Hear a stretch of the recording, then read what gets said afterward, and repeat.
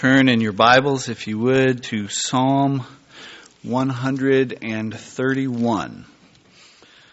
You will be perhaps glad to know it's one of the shortest Psalms and one of the shortest chapters of the Bible. O Lord, my heart is not lifted up. My eyes are not raised too high.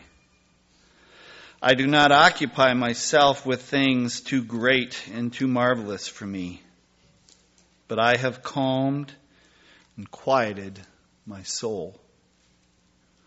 Like a weaned child with its mother, like a weaned child is my soul within me. O Israel, O people, hope in the Lord from this time forth and forevermore.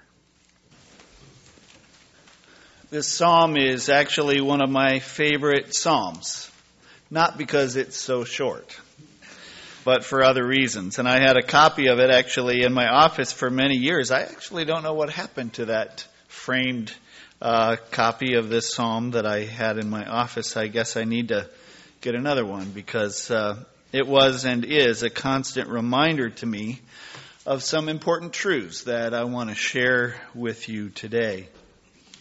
In his commentary on this psalm, Charles Spurgeon said this. He said, "It's one of the shortest chapters to read, but one of the longest to learn." One of the shortest chapters to read, but one of the longest to learn. The reason why it's a long chapter to learn is that it's essentially a description of a surrendered life.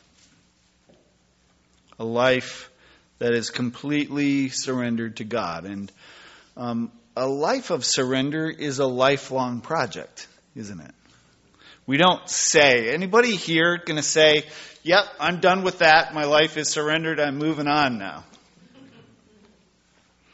As I reflect on my own life, as I seek to surrender it to the Lord, I often think of it in terms of a battle or a struggle for territory. God, of course, owns me, and He's my creator. And as such, He has the right to all of me. But the old man has also staked his claim, and he's fighting tooth and nail to retain as much territory as he possibly can. And what results is an ongoing struggle that I find, at least in my own life, kind of ebbs and flows. Territory that I may surrender one day, I often take back the next day. And God then often shows me new things that I'm clinging to. New territory, areas of my life that I want to retain ownership of, but that needs to be surrendered. And so the battle goes on, and I expect it will go on. There's a good reason why God named Jacob Israel. Remember the story in the Old Testament where God wrestles with Jacob, and at the end of it, Jacob tells God, Jacob is really subdued, but God is kind of, he's saying, "Okay, I'll let you fight here. We'll have a little wrestling match." And at the end of it, Jacob asks God to bless him, but God also names Jacob Israel. Israel means wrestles with God. We are all Israel. We all wrestle with God for territory. And in a lot of ways, we're like a child, and those of us who are parents know this well, where your child is having a fit, and there are times you just need to get them on your lap, and you need to hold them until they settle down, right? Until they are quiet. Psalm 131 is David's story of his own wrestling with God that brought him to a place of surrender. I want to read it to you again, this time from the New Living Translation, and listen to it kind of with those ears of someone wrestling with God and finally coming to a place of surrender. He says, Lord, my heart is not proud. My eyes are not haughty. I don't concern myself with matters too great or too awesome for me to grasp. Instead, I have calmed and quieted myself like a weaned child who no longer cries for its mother's milk. Yes, like a weaned child is my soul within me. O Israel, put your hope in the Lord now and always. So while I, for myself, characterize that struggle as kind of a battle for territory, David characterizes it in this psalm in terms of the process of weaning a child from its mother's milk, which can be a trying process for both the child and the mother. I'm not a mother, so I haven't experienced that, but I think some of you who are moms can relate to that. In ancient Israel, children actually were weaned quite a bit later than is common in the West. In fact, it was customary not to wean children until they were 3 or even 4 years of age. But regardless of the age, weaning can be a traumatic time in the life of a child. Up to that point, a baby enjoys full access to its mother. And if he's hungry, he cries, and she freely gives him what he wants. But the day comes when access is denied.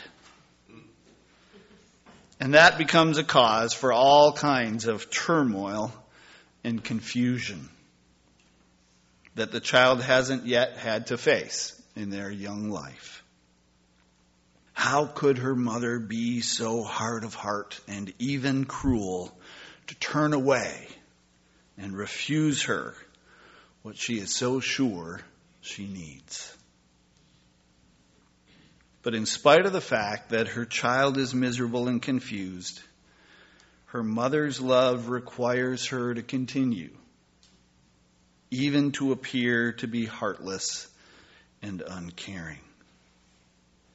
And even though she, the mother herself, may miss the pleasure of the child at her breast, it has to be done. And so in spite of her own desires, she persists in that painful project, even sometimes through her own tears. How many of you moms shed tears in the weaning process?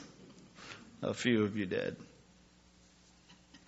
Sharon wasn't able to breastfeed, so we didn't experience weaning in quite the same way, but she had her own crises that led to tears. And one of those crises was when Lyle had to be moved from his bassinet in our bedroom to the crib in the nursery.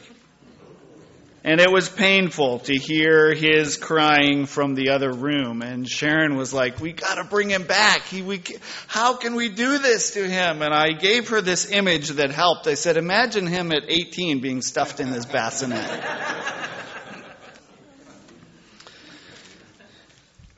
Growing up is hard to do. I know that's not how the song goes, but it fits. And in time, babies take that huge leap from infancy to childhood. They discover that even without what they thought they needed and couldn't do without, even without that, they're still loved and they're still cared for. And they stop their struggling and their fussing and learn to be content in a new relationship with their mother. And that's kind of the image that David is giving us in this psalm. And so it is with the Christian life. Christian maturity and surrender go hand in hand. Growing up in Christ is not primarily a matter of having the right doctrinal beliefs or adopting certain Christian values or even becoming skilled in living the Christian life. All of those things are valuable, and they're part of it. But fundamentally, Christian maturity is about surrendering ourselves to God. Because it's only as we surrender to Him that the authentic fruit of maturity in Christ can be produced in our lives. A weaned child still gets hungry. It's not as though they stop eating, right? But what happens is that a child that has been weaned learns to hunger for different things, for better things. And in the words of Paul, they no longer crave the milk of immaturity, but the solid food of maturity. And so the process of surrendering begins for a child. First, they surrender their pacifier. When Lyle was a baby, we called it his plug, because it just, you just plug that hole right there and hopefully it stops the noise. They surrender their favorite blanket, and they surrender their bacteria-infested teddy bear. They surrender those things in order to take hold of the greater things. And we must surrender the lesser things to take hold of the greater things, as dear as those lesser things are to us. And so often, God appears to be taking things away from us or withholding things from us. Things we're certain that we can't live without. But God's goal is never to deprive us, but always to give us more of Himself. And as long as we cling to the lesser things, that's what we'll have, is the lesser things. I've told this, I think it's a funny story. Actually, I think it's a brilliant story myself. But I've told this story about having a conversation with Lyle when he was about to turn 5. And I said to him, look, I'm going to give you a choice for your birthday present. I'll give you a Matchbox car or a convertible Mustang. And he's like, I want the Matchbox. And I'm like, yes. When he's 15, I can tell him, hey, I offered it and you already refused it. As long as we cling to the lesser things, that is what we'll have. But when we surrender those lesser things to Him, and when we surrender ourselves to Him, He is able to fill our lives with abundance beyond what we could have imagined. And it's in surrender that we find rest for our souls. We have sung about that this morning. David says, I have calmed and quieted my soul like a weaned child that no longer cries for its mother's milk. I have stopped struggling. Yes, like a weaned child is my soul within me. In order to get to that place of surrender and rest, David had to come to terms with some things. And there are 3 things that I think are in this psalm that David had to come to terms with, and we also have to come to terms with in that process. The first thing is that we are not the center of the universe. I'm sorry. Verse 1 says, David says, my heart is not proud, my eyes are not haughty. When a baby is first born, we do everything for them because they're helpless. Lyle and Jenna are expecting their first in about 3 weeks, and we're really excited about that, and we also have been kind of preparing them. Be prepared for your world to change, because that child will become the center of your universe for a while. And because of that, infants naturally get the impression that the world revolves around them. And that is also a fundamental characteristic of our sin nature. We're inclined to think that everything is about us. It's about what we want. It's about what we think is important. It's whether we're comfortable and whether we're happy and whether everyone recognizes how amazing we are. So our pride is the first thing that has to be surrendered to God. The idea that we have the right to command the universe and that we are right when everyone else is wrong and our interests and our wants are the most important thing. There's only one God and only room for one God in the universe, and that's not us. A surrendered life is a humbled life. And sometimes that humility has to come through pain and through rejection and loss and failure and struggle. But God's purpose in stripping us of our pride is not to harm us, but to heal us of our preoccupation with ourselves. Because it's when He heals us of our preoccupation with ourselves that we're able to notice Him. And then come to understand ourselves rightly in relationship to Him.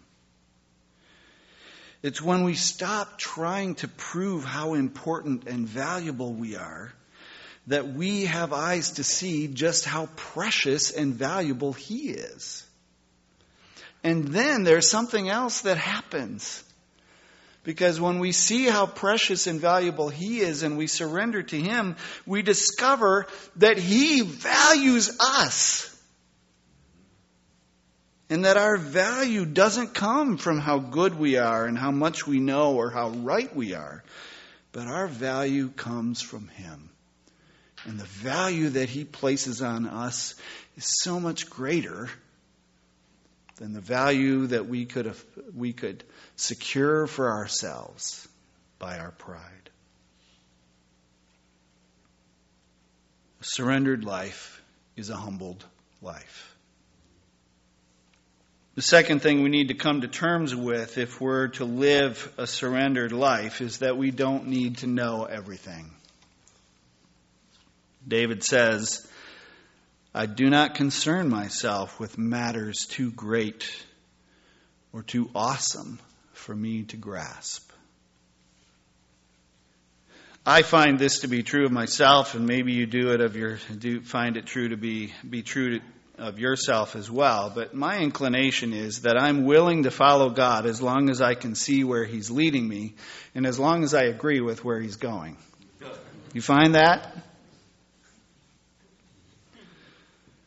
God says through the prophet Isaiah in Isaiah 55:9, as the heavens are higher than the earth, my thoughts are higher than your thoughts, and my ways are higher than your ways.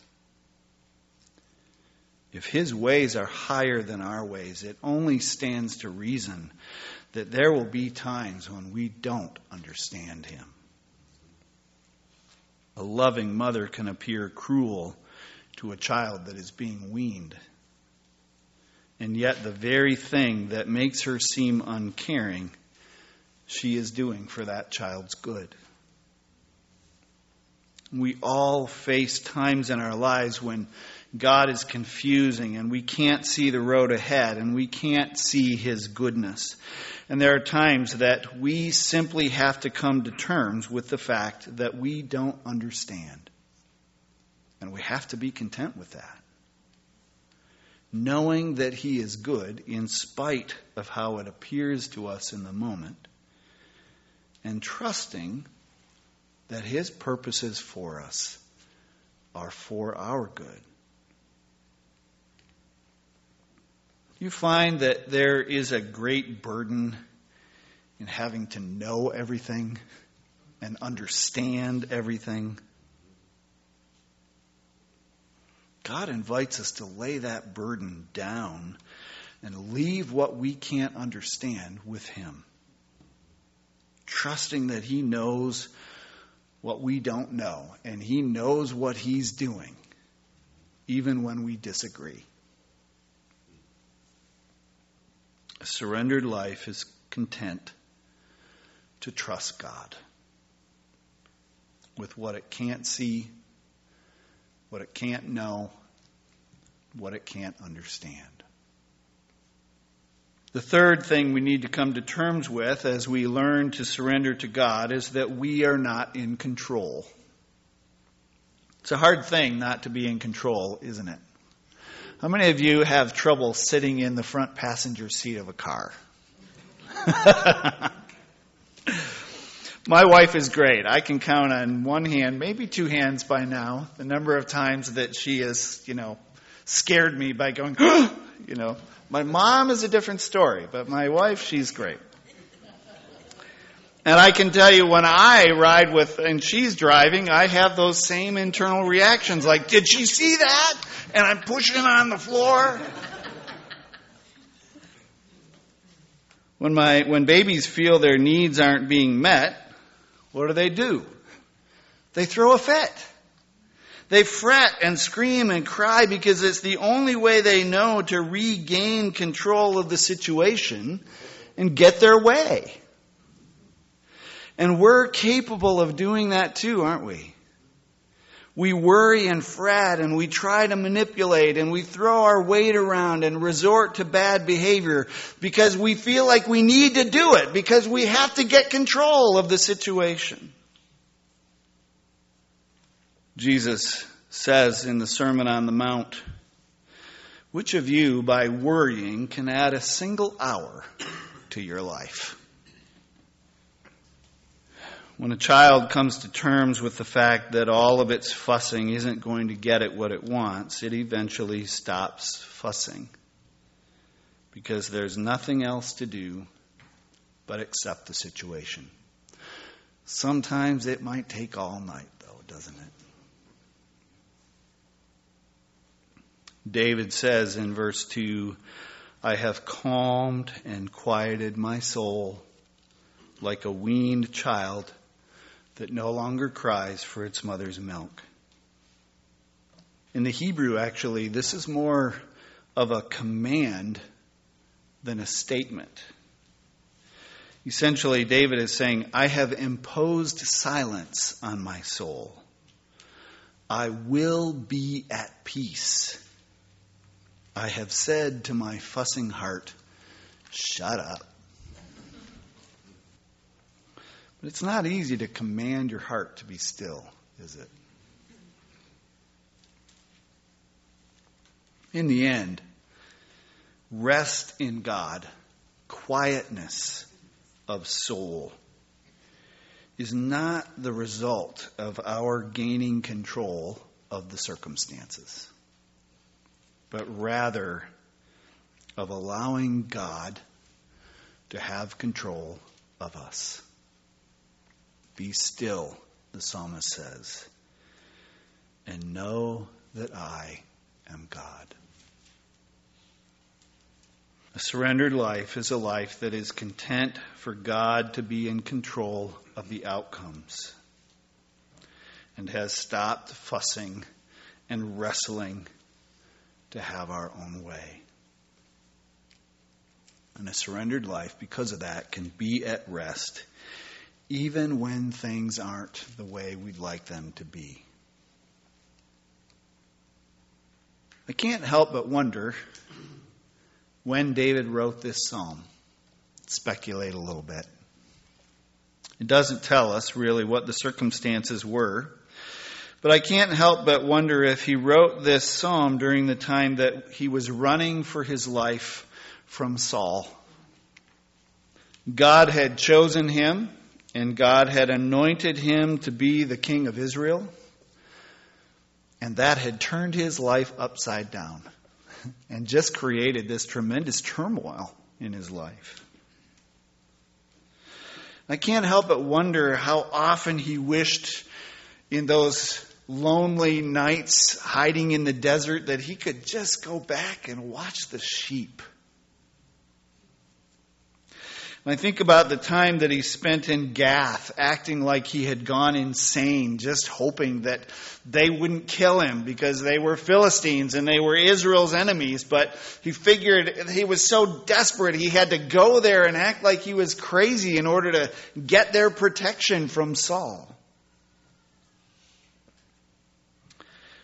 I wonder if he ever asked himself, like I ask myself sometimes, the same kind of question. If this is what being the anointed one looks like, God, go anoint somebody else. He experienced humiliation. He experienced times of confusion. No doubt he often laid awake at night trying to figure out how to get control of the situation, wrestling with God. I can imagine him praying this psalm in the middle of the night, hiding out in a cave in the desert. Lord, I surrender. My pride is gone. I don't understand. But I have decided to leave the outcome to you. I'm done fussing. I'm done wrestling with you over this territory. I have calmed and quieted my soul. And perhaps it's a place of conviction like that, of decision and surrender like that enabled him to do what most of us probably wouldn't have been able to do, which is when he had Saul there and he had the opportunity to end it, he said, no, I'm not doing it my way. I'm going to let God take care of this in his time, even though that means ongoing turmoil for me. So what's your place of surrender right now? What's the territory that you're defending, wrestling God for?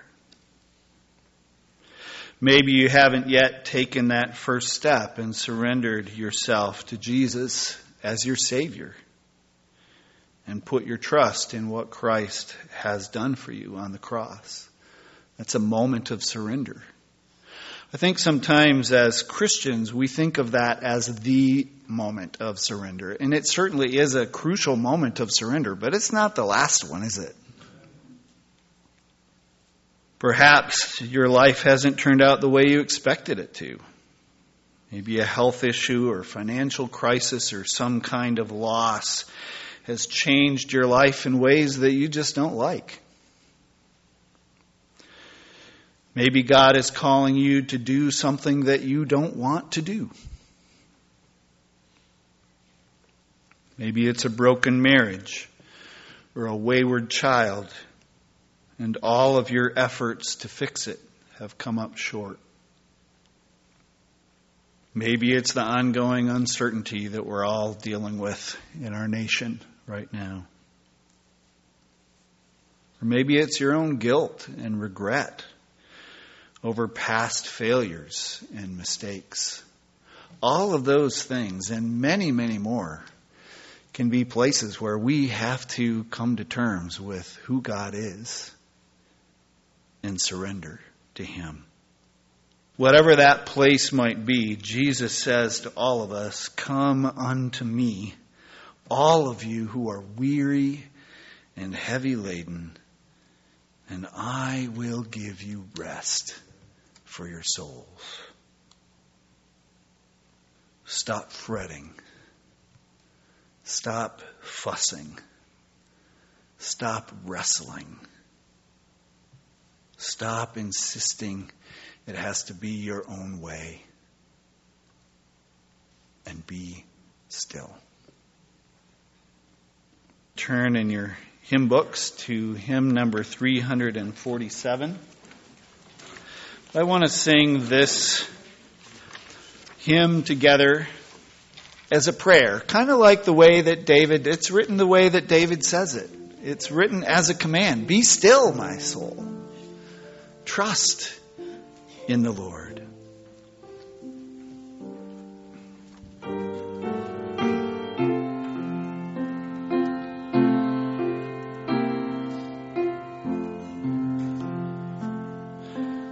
Be still, my soul, the Lord is on.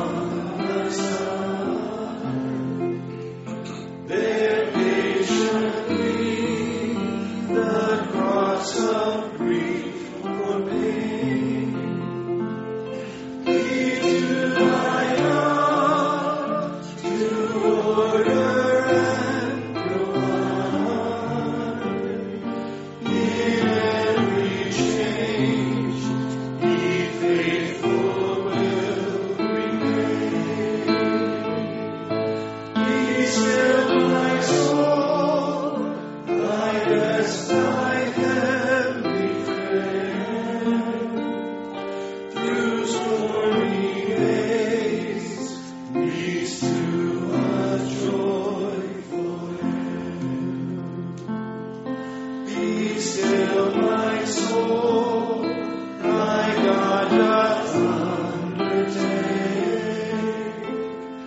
to guide the future as he has the past. Thy hope, thy confidence, let not be shaken. All now mysterious shall be bright at last. Be still, my soul, the waves and winds still roll.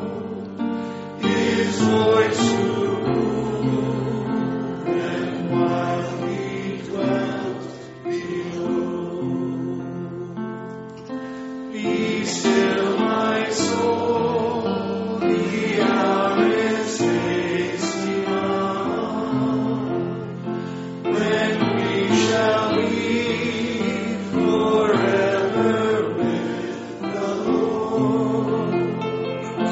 When disappointment, grief, and fear are gone, sorrow overcome, love's purest joys restored.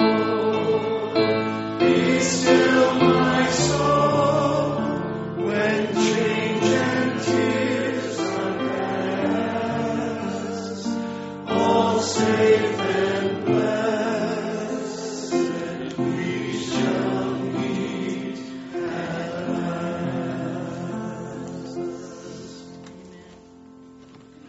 I have stilled and quieted my soul. I have given up the territory. Tomorrow I might take it back. But I'll keep at it, and he will keep at it until I am all his. Amen.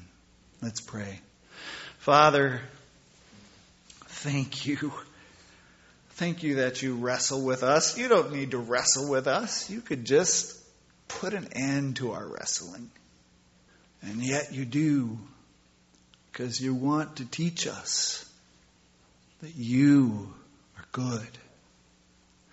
And so as the psalmist appeals to us, may we also say in our own hearts, "Oh, Israel, put your trust, put your hope in the Lord, now and forevermore." Help us, Father, we pray. In Jesus' name, amen.